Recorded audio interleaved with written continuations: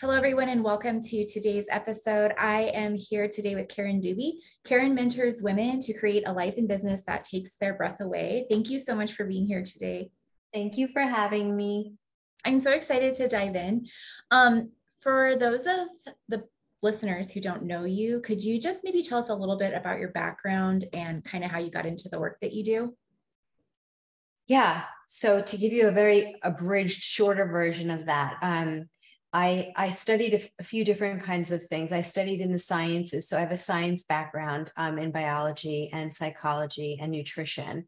And so I do like the practical or the pragmatic, logical, linear type of thinking very much so, and data, information, strategy. So I have a strong background in the sciences where that's part of me alchemizing the work that I do. And then I started to really get into the spiritual realm, like more of the yoga and the breath work and the meditation practice. So there's that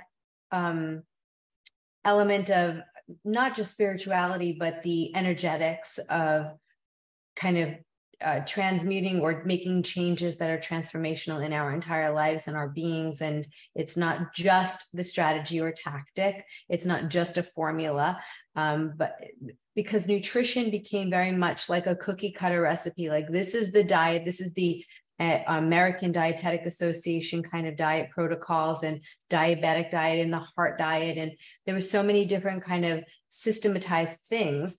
And I just felt that it was lacking something. So I started studying Eastern medicine as well. And I became an Ayurvedic practitioner, which is the sister science to yoga. Yoga is more of the body element, and Ayurveda is more the opposite. Yoga is more of the mind part, and Ayurveda is the body part. And both of them are kind of interconnected with the soulfulness and the spirituality of it. So, and the philosophical elements behind it. So that became extremely an attractive sort of paradigm or way of being and living, and holistic in its approach. So I think that my current ideas of cohesiveness is really a mixture. It's like part science, part woo-woo, spirituality, and a lot of self-awareness, a lot of self-discovery in the makings of who we become. I love that. And I think that there couldn't be a more perfect combination. Like, I am very much into the spiritual and the woo-woo, but I also like to have the facts and I like to have a plan. And I think it's so helpful to have both. Yeah. Yeah. And then I think even you and I both have in our collective understandings and learnings, we've been introduced at some point or another to human design, which really taps into a combination of different influences as well, which I really like. And then we start learning and identifying, why is it that I need to have I'm a fact person, or why is it that I am more a flyby, trial and error person? And we really start to learn how it is that we've become who we are and how to align with that.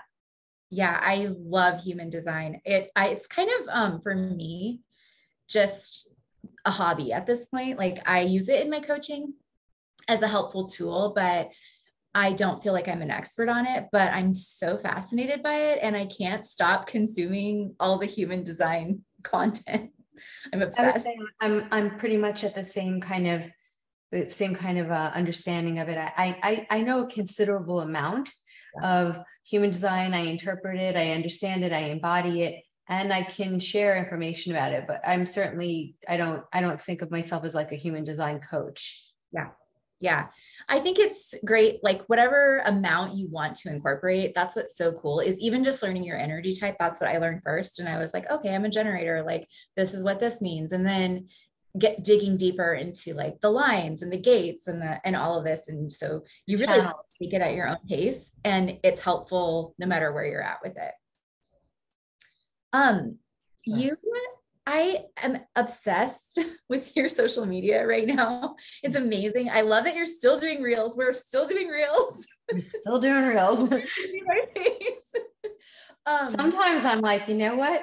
I'm a generator and I can't commit to something for a year because I may just decide I don't want to do it anymore and I have to listen to my sacral. And then it's like, but I committed and I'm a very committed person. So I don't hate doing it, but it's definitely, I don't always want to do it. Same. I have an interesting relationship with it because I said I would do it and I'm going to finish. But I do feel I work best when I'm like in the energy and I'm in the inspiration. And it's kind of like, unless I'm batching content, which that's really helped. But if I run out of pre-made content and I'm having a day, I'm like, but I'm going to do it. At this point, it's a habit. At this point, I don't even think about it. I just post my reel. Yeah. Yeah. I love it. I think batching is a good part of social media branding. Yeah. Build up, you know, so that you don't have to become a slave to anything. And it becomes something that you're just doing. You have backup plans. You can be very in the moment on days that you want to, and then you could have a backup plan. I think some people batch for like a month in advance. And then I have never actually gotten to that point where I batch a month's advance, but, I think if you have a month's worth of content pre-done, and then you can show up live as often as you want and do it on the day, but then knowing you have backup on those particular days where you're just not feeling like doing it, or you don't have the time, or life happens and you don't have the ability to get to do it, then I think it changes the energy of what you put into it. So it's good to have backups, I think. Totally. And there have been days where all I could bring myself to do, I'm like sitting on the couch in my pajamas, just like having one of those like, days. And I'm like, I am going to make a reel of a quote. I will not be appearing in this reel. Yeah. And sometimes those are the ones that are like getting the most attention because people want a quick thing. They don't always want to just hear people talking all the time. So it's good to have a variety also. I had this one reel, it was like 5 seconds long. It was a quote that I had posted a while back on Facebook and I like reused it. And I was in the worst energy. I was just exhausted. We just gotten home from a trip. I felt like I was about to get sick. I was just like, this is horrible. Nothing good's going to come from this energy, but I'm going to post a reel because I said I would. That was like the biggest reel I've ever had. What happened? Yeah. Energetically, you said it to start, it's like when you're not there, somehow it kind of just comes through. It does. Yeah. It's amazing. I love how you're normalizing and standing for wealth for healers. Could you tell us a little bit more about that? For sure. I would say that since my background in teaching yoga and being in the healing kind of profession or career path for many, many years, I saw a lot of scarcity mindset.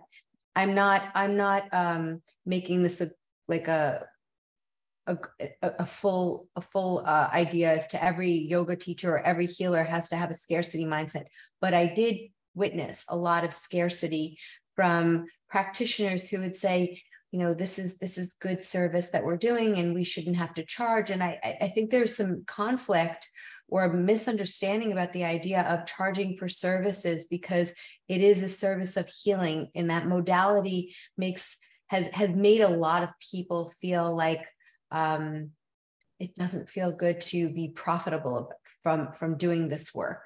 And like seva is like in the service of seva. And so I've heard a lot of people say, no, well, seva is it's not the same as pro bono. Pro bono is the choice to not charge. And that's perfect. If you're choosing to not charge, that's one thing. But if you're feeling incongruent with the idea of the business element of it, I once had a mentor who said, if you're in a business and you're in a service and you just want to do the service and not the business, you're never going to grow it to a level that is going to be making it easy for you to do it with fluidity. You have to embrace the business element of it. And that's where I think I really started to become more attracted to the idea of how do I do this business part? Because it was just not my background. I never took business classes. I never knew finances and all of that economics and whatever stuff. That was the worst part of study for me. It was just give me science classes, give me psychology classes, and I'm good. But give me math and all that kind of stuff. No, thank you. So that became something I had to become better at business. Yeah, it's so important. And I agree with you. I see a lot of scarcity in really with healers and with people that do spiritual work. And to me, it's so sad because some of the best paid professions are people who heal the body, like doctors. And so it's like, as a society, why are we valuing that over healing our souls or healing spiritually, or even healing our body in an alternative way? It's just it's very mismatched. And I think it's something, I hope anyway, that's changing. Yeah. And the other thing to compound that I also took note of is whether it was whatever healing modality, because there's so many amazing different practitioners out there. There became this idea of like charging for the services and lowering the prices and not feeling able to command a certain kind of price point. And if we're doing, and I'm not comparing the work of a healing practitioner to a doctor as a hierarchy of better or worse. It's just doctors have zero problem making you sit in a waiting room for an hour plus time and have multiple people scheduled for the same time. Yet we as healers feel not right charging for the hour for a private service, and we're giving the full hour. We're not double booking. We're not making you wait. You come, from 11 to 12, your session is 11 to 12. And so I think that kind of sentiment also makes a lot of healers feel that they have not been able to charge what they want to charge. People also, for whatever reason, want to barter with the idea of it. Like, oh, would you be able to do it for less? I really can't afford it.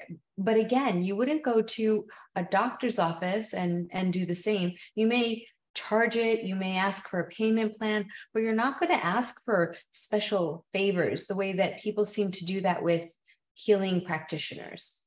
Yeah, it's so true. And even when you say like, your sessions from 11 to 12, some healers go over that. Sometimes you're like in the moment and they need more and you give more. And there's a lot of people that still feel like they shouldn't charge.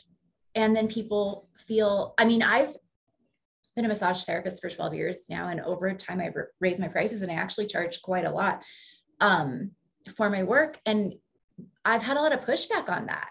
Like, people don't think that I should charge what I charge. And it's very interesting, just like as a society, it just shows what we value, I think. Yeah, I think everyone is quite judgmental on people's price points. Everyone has an opinion about it. I have my esthetician. I have monthly appointments. I schedule it a year in advance with her. And if I have to cancel, I cancel. But she gets so busy that I schedule it a year in advance. That's a good esthetician. Yeah, she's fantastic. And she's pretty pricey, I think just in comparison to other ones. But I think she does excellent work. And when I tell people, if they ask me how much she charges, I tell them, and they're like, whoa, that's super expensive. You know what? She's entitled to do whatever she wants. And you have the prerogative to say, I can do it or not. But she's not too expensive. She's charging what she is valuing her work as. Mm-hmm. And you either can do it or not. Same thing with like the 4-star restaurants or the Michelin star restaurants. Like, yeah, you can go buy a regular burger at a burger joint, or you can go to a Michelin star restaurant and get like top of the line and pay an enormous amount for a burger. Is it worth it? Perhaps. I think that's the beauty of understanding how people live their life in different value systems. And you can either choose to or not to, but to judge people for what they charge, I don't want to be judgmental of the people who are judging, but I just think it's a lack of growth or awareness for people to have to ascribe what they think on someone else's price point. Mm-hmm. Exactly. It's interesting too, because I think one of the shifts that I had to get to when I was in the process of raising my prices, one of the times that I did, I was like, just because somebody can't afford to see me doesn't mean that they're not going to be able to afford to get a massage. Like they can go somewhere else to someone who charges less. And it's the same with a Michelin star restaurant. Just because you can't afford a Michelin star restaurant doesn't mean that you can't afford any food, you know? So it's something that we really do get to, like, I think, shift and work on having a better mindset around. And you talk a lot about money and mindset and how we can shift that. And I'd love for you to tell us, like, what are some of the most common money blocks and how can we clear those? So for starters, I think bartering is like a number one money block that people have, because let's say I wanted to have massage with you but it was a big step for me and I didn't have the money to do it. I would say, hey, can we swap services? So what's happening here is I end up devaluing your service because I'm not actually paying for it. It's not money out of my pocket. And so there becomes a lesser value of it. It doesn't mean that I don't have a good experience or enjoy it or think you're wonderful.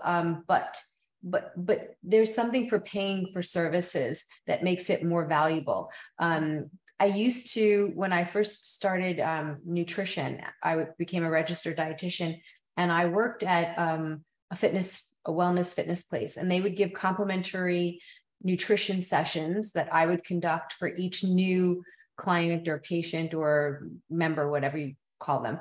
And a lot of them would just not show up because it was complimentary. So they didn't have skin in the game. Yeah. When you're not paying for something, you lack skin in the game often. Mm-hmm. So I'm not paying for it. I'm lacking skin in the game as an investment. So my commitment to it automatically starts to be less. Then on the flip side of it, if we're bartering and you're not paying for it, you're not giving me money, I'm now giving you my service, but I'm not receiving any exchange financially from it. I'm not receiving the money. And when I'm not receiving the money, it's like a universe sort of communication that I'm not open to receive financial reimbursements for my service.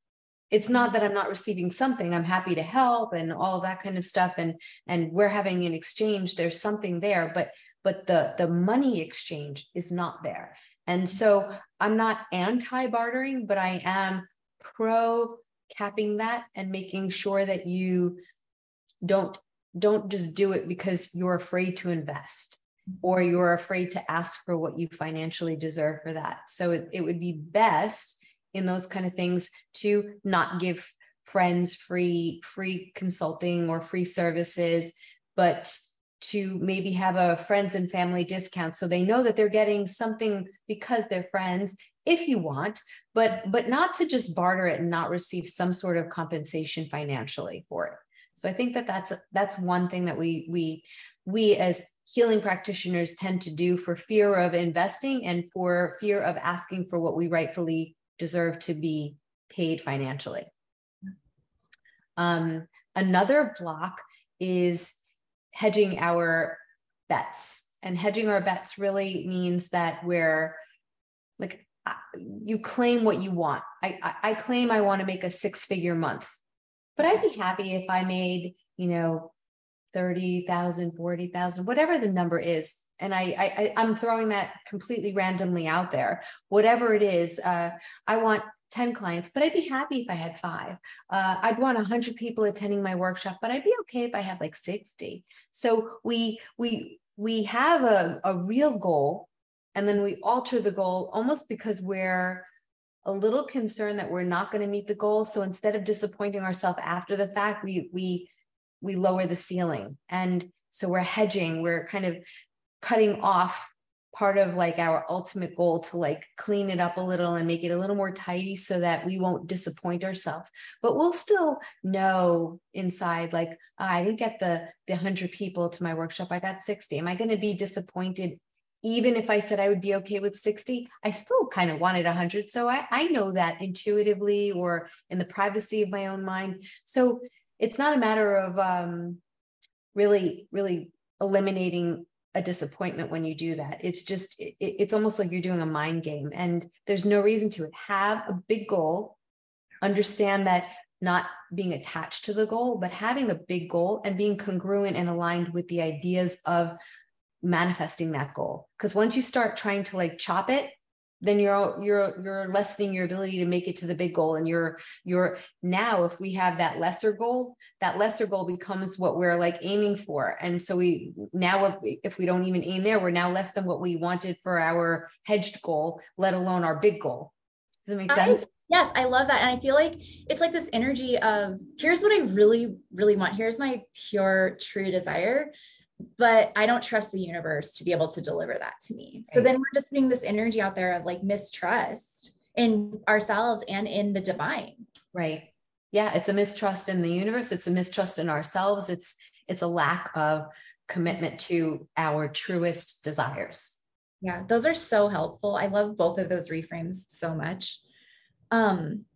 You're talking in one of your reels about up-leveling to a first-class life, which I loved. Could you tell us a little bit more about that? Yeah. So a first-class life came from this idea. I didn't make this up, actually. It was something I read about, and I loved the idea because Steve Harvey talks about a first-class ticket. If you go on an airplane and you just pay a little extra money and you take a first-class flight, and you experience all of the lavish, the wide seats, the luxuries, the complimentary services, the concierge of all of it. Also, when you take a long flight and you are in first class, I've experienced that you leave feeling refreshed rather than getting off the plane like, off my back, I feel so tight, I had no room and a little cranky. So there's a very different experience in the first class, no doubt. Everyone knows it. And I think that that's why I find this one to be a beautiful example, because everyone knows it. You pass by first class to fly on a plane, you go through it to get to the other side, to the other areas of the plane and economy cabin. And so if you do it first class and you experience that and you feel it, then the next time when you go through first class and you go to your economy seat, you're going to have this subconscious thought in your head that lingers like, I want that. I don't want to be back here. I want to be over there. I want more. And it's human desire to want more. I mean, we're always going for the next. As soon as you achieve a goal, you want the next. As soon as you get to some place, there's another place. So it's not that we're stingy or just gluttonous. It's part of the human experience. And we want to seek pleasure. And so those kinds of things are the upgrade in life because we're doing it by conscious choice. So if you go to economy, it's not really a choice. It's more of an obligatory, like an obligation. It creates a little bit of friction, like, fine, I'll take it, but I'd rather that. And then there's even like some upgrades. There's the comfort seats. So there's economy, there's comfort, there's business class, there's first class. And the ideas of these kind of categories are so symbolic in life, not just limited to a seat on an airplane, but where in our life are we living in the economy class seat of obligation, the clothes that we wear, the restaurants that we dine in, the places that we go, the things that we do for hobbies and whatnot. Everything we do has something to do with money being a parameter as to making those decisions. Mm-hmm. And if you're living an economy life, are you doing it with a little bit of friction? It's not by choice. It's just because it's what is available to you. Or are you able to upgrade some of those to the place where you feel the joy, you feel the expansion, you feel the up level of you?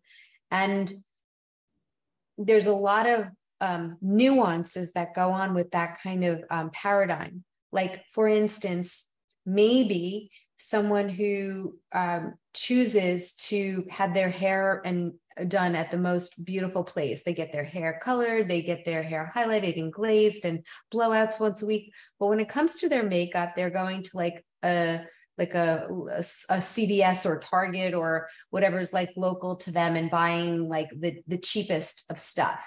So in some areas we might be willing to go the extra and spend it. And then in some areas in the same category, we're not. Maybe your gym clothes are really very, very modest, but you're going to the most poshy, like luxury gym facility. So sometimes we have some contradictions in our seats of economy versus comfort versus business versus first class. And the question then becomes, where in your life, if you were to like tally up all the different areas from relationships to business to career and finances and personal growth and development, your spiritual development, your diet and lifestyle and health and wellness, where are you living in any of those categories and how are you doing it? And then you start getting this kind of bird's eye view of where you're living in a more confined type of experience versus an expansive, joyful, proud, upgraded experience. It's not just about money. I mean, the lipstick that we choose to wear is not just about how much we spent on it, but it's knowing that sometimes we think we cut corners on the things that may be perceived or not perceived by others. And the way that I've heard it is like, you might spend a lot of money on the outfit you're wearing, but your underwear may be like, you know, no frills kind, because no one's really getting to see it. But when we wear that, the reason why there are like beautiful companies like Victoria's Secret that make more lushy kinds of garments for undergarments for women is because it feels different. It feels more luxurious and it feels more first class. So those are really big ideas to look at and see where we might be having some money blocks that are keeping us in the economy seat. I love that so much. I started investing once a week in getting my hair and makeup done. And it's an expense, like for sure, it's expensive. But every day that I do it, the content that I make is better. And I actually, like if I had, that's when I schedule my podcast interviews. That's when I create content. And I'm not going to waste a makeup appointment, you know, like I get my makeup done and then I get to work and I get as much done during that day with my makeup done as I possibly can. And so to me, it's worth it. Sometimes when you spend money on yourself, it just puts you in this vibration or in this energetic state where it's absolutely the return on investment. It's like right there. Yeah. And this goes even like just for listeners that it's not just about the spending of the dollar amount. Let's say I have a candle and I'm holding onto the candle for a special occasion or something, like we have silverware we only use for special occasions or dishware or whatever. That's kind of like in an economy place because you're not allowing yourself to experience the extravagance of something special more regularly in your life. It may or may not exist in every realm of life, but like things like that, like, so just looking at, like, I have a beautiful candle. Why do I have to wait for a special person to be here or a special occasion? Why can't I just light it? Because it's for me.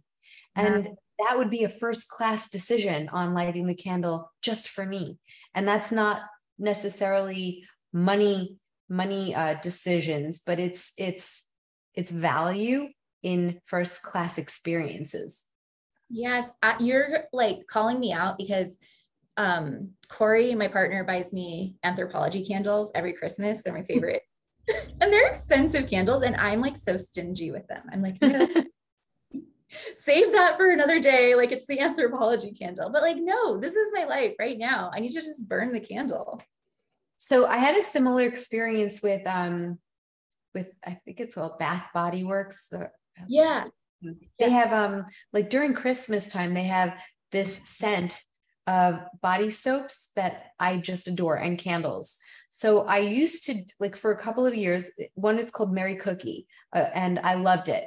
And I would buy a couple and I would use it during that time. And I would get really stingy with using it because I wanted to save it because I knew that it only happens at a certain time of the year. And then last year, what I did was I bought a surplus. Like I bought 2 dozen and I use it all through the year. And I'm like, you know what? I don't have to be stingy. I can experience this all year now, because the idea of being stingy about using what I wanted to use was so in that economy seat. It was like an economy life. And I wasn't really getting to extract the joy of using what I would love to use, because I was saving it for whatever. Yep. Oh my gosh, I love that. That's such a good tip. How do you help your clients to shift their identity around wealth and adopt a millionaire mindset? And what is a millionaire mindset? A millionaire mindset is people think often that successful people have it so easy, and that if I didn't have the money problems, life would be so easy. And yes, it helps, but it doesn't curate or create. People without money are the same people, the same problems that people with money might have too. My husband used to say, an asshole without money is going to just be a bigger asshole with money, because you don't change who you are. We are who we are. And if you're a kind person, you're going to be even kinder because you have money, and you can use that money for the better good of helping people too. That's what a kind person without money becomes, a kinder person, or even more kind with money. A hard-hearted person, a wounded person, is going to still be a wounded person and feel wounded with money, because they're going to start feeling like all the people only want them because of their money, and they're still, because their wounds are still there. And so it's the money mindset, the secret sauce to feeling the luxury of millionaire mindset is changing your mindset from scarcity to abundance, and from problems to solutions, and creating an expansive growth mindset from a more limited kind of contracted mindset. So a lot of it is just our perspective, and learning how to like reprogram our mindset so that we shift it. And it's not that the shift creates the money, but it shifts the person who can then make the money and be the person they want to be. Yeah, that's so true. We do have a lot of really interesting programming around money. I know I grew up without having a lot of money, and something that my mom would often say was like, well, you know, everyone has their trials, and ours is that we don't have a lot of money. Some people, and I know like in her heart, she was trying to be like so positive here, but she was like, some people have poor health or get cancer. And so I internalized this as a young child. And one of my biggest money breakthroughs was realizing that poor people get cancer too. Like, right. Which is, it's so, I mean, that sounds horrible to say in a way, but like bad things happen in life, and having like some means of supporting yourself and taking care of yourself just helps you to have another resource to combat the bad thing. Like nobody's safe from the tragedies of life just because they're also in poverty. And 2 thoughts. Some of the poorest people that don't have money have the richest lives of love. Absolutely. And joy. Absolutely. And conversely, the same exists in the opposite. Some of the richest people are only financially wealthy, and they're so poor otherwise. So yeah, that's one thing. And then the other thing I wanted to say, it was a thought while you were talking, and I was like, yes. I love what you're saying. It'll come to me. Yeah. When I was little, my family used to always make not a joke, but I always pretended, like lived in that fantasy, pretend, like little kids pretend imagination play world of being like beyond wealthy. Everything was like all around having the mansion and the driver and the cars and the multiple this and that and the vacations and the homes. I just always talked about it as a little girl. And I guess at that time, dating back, it was much more normal for this to be the lingo that was said, but Karen's going to marry a rich man. Karen's always going to marry a rich person, like for sure. And so I always knew that I would have money and have wealth financially, but I never knew that I was capable of making it, because I always had it from my family. And then I did have it with my husband. And I never was really, I didn't have I wasn't raised with the idea that Karen, you can do it. It was always Karen, you will marry it. Oh my gosh. There's so much programming around that. Yeah. They're saying, well, Karen better be a CEO because she's got expensive taste. They're saying. So, yeah. so I really, in my younger adult years, didn't think that I was capable of making my own financial wealth. And I was like, I lived in the economy seat in my own financial independence. Even though I had money, I still didn't have financial independence. And that kept me in this chokehold of feeling like this is it. Yeah. And then I realized by spending time with so many people that were like, no, we can do this. And it's up to us to show others that they can do this. And if I didn't see it happening and that it was possible, and I didn't have a rags to riches story like a lot of them, then if they were able to do it, then I can do it. And that was like the impetus to make me feel like, okay, I have an interest not in just doing this for me, but doing this for generations of women, for my current generations of women, for just our existence to know what's possible. Absolutely. And there are so many women who are going to be inspired by that because they've been in that situation of being like, yes, they have money, but like they never had their own financial independence. And that might be, I think we talked about this actually in our last interview. Like it's harder to go from good to great than from horrible to good Yeah. And I feel like when you have been like, you've had it really, really bad, the motivation to get to a better place is omnipresent. Like it is always with you. And people have done extraordinary things because their life started off so rough, but it's like a totally different level of discipline and self-belief to go from being okay to being amazing and being able to be the CEO and call in the money and have your own business. And one of the things that I love so much about being in the world of Alpha Femme is it's more normal to see happy, fulfilled, beautiful, rich women with amazing relationships than not. Like it's just it's normalizing something that to me seemed like the holy grail or something that was so rare. So I just love that you're taking this and running with it, and you're going to inspire so many women. You're definitely inspiring me. Thank you. You inspire me too. I also think that what I've come to realize even more recently is being comfortable holding the duality of it. And so what I mean by this is that some people may feel unrelatable to a woman who's successful. Mm-hmm. I do whatever I can to remain connected and compassionate to whoever I'm speaking with. But given life circumstances, if there's such like a difference between where they're at and where they think we're at as like the coach or the mentor, it's important to be able to teach women to hold it all. Like I teach classes a lot about the codes to having it all, and the codes to having it all is holding it all, and holding it all means it's not all just rainbows and unicorns and a bed of roses. It's holding it all. And that means that we're going to, in our work, sometimes trigger people. And that's what I have to get used to.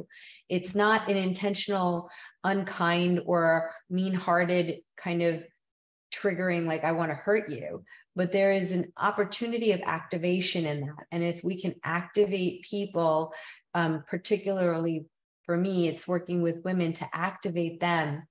It means that you're getting out of your comfort zone. That's really what it is. So I think a lot of people misconstrue the idea of like trigger, and trigger is like a bad thing. Like that triggers me so much. It like sort of fires me up. But if we just give a new meaning to the word trigger, as it's activating you to move from something that's comfortable and status quo to something more, better, elevated, expansive, improved, then it's like the stimulus. And I have become much more okay with being someone who possibly triggers people at times.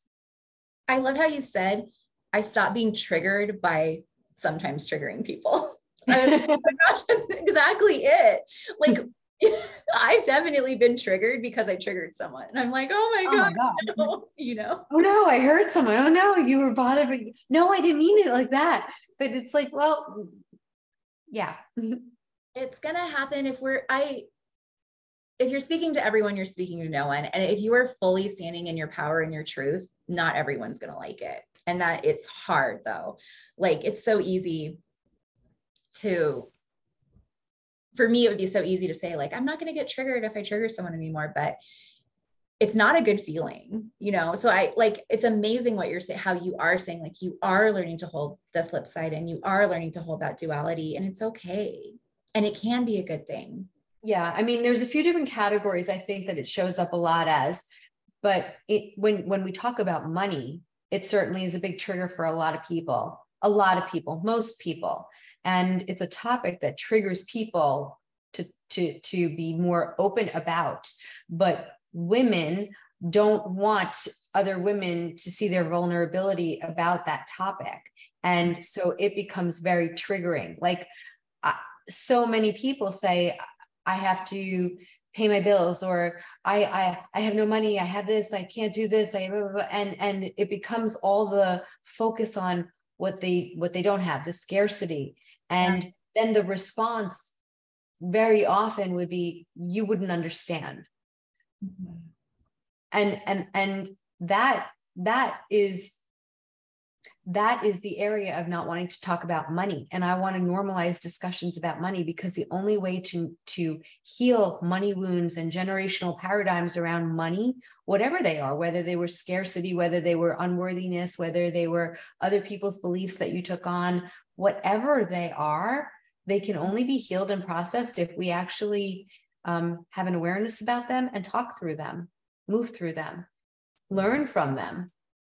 Absolutely. It is time for money to stop being taboo to talk about. We need to talk about it, especially as women. Like, we need to learn how to attract it, and then what to do, how to hold it, what to do with it, how to invest.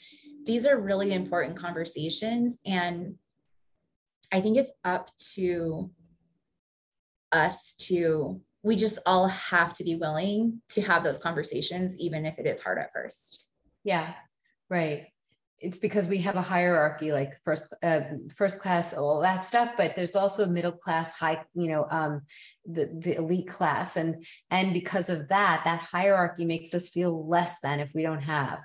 And Melanie has talked, and once I heard her say this, I totally changed my approach to bills. She said that when she gets a bill and she has to pay it, she'll write thank you on the bottom of it when she puts the payment stub in it, or whatever it is. She almost has gratitude. And the thing is if you pay for something on a credit card and then you get a bill for it, you paid in advance to have the thing that you have. And there has to be an element of gratitude. So when you're paying bills, it can create something, especially when you're not in abundance. But the only way to create abundance is to think abundantly. And part of the abundance mindset, to have that millionaire mindset, is when you are paying your bills, to have gratitude for the things that you were able to have in advance. Yeah.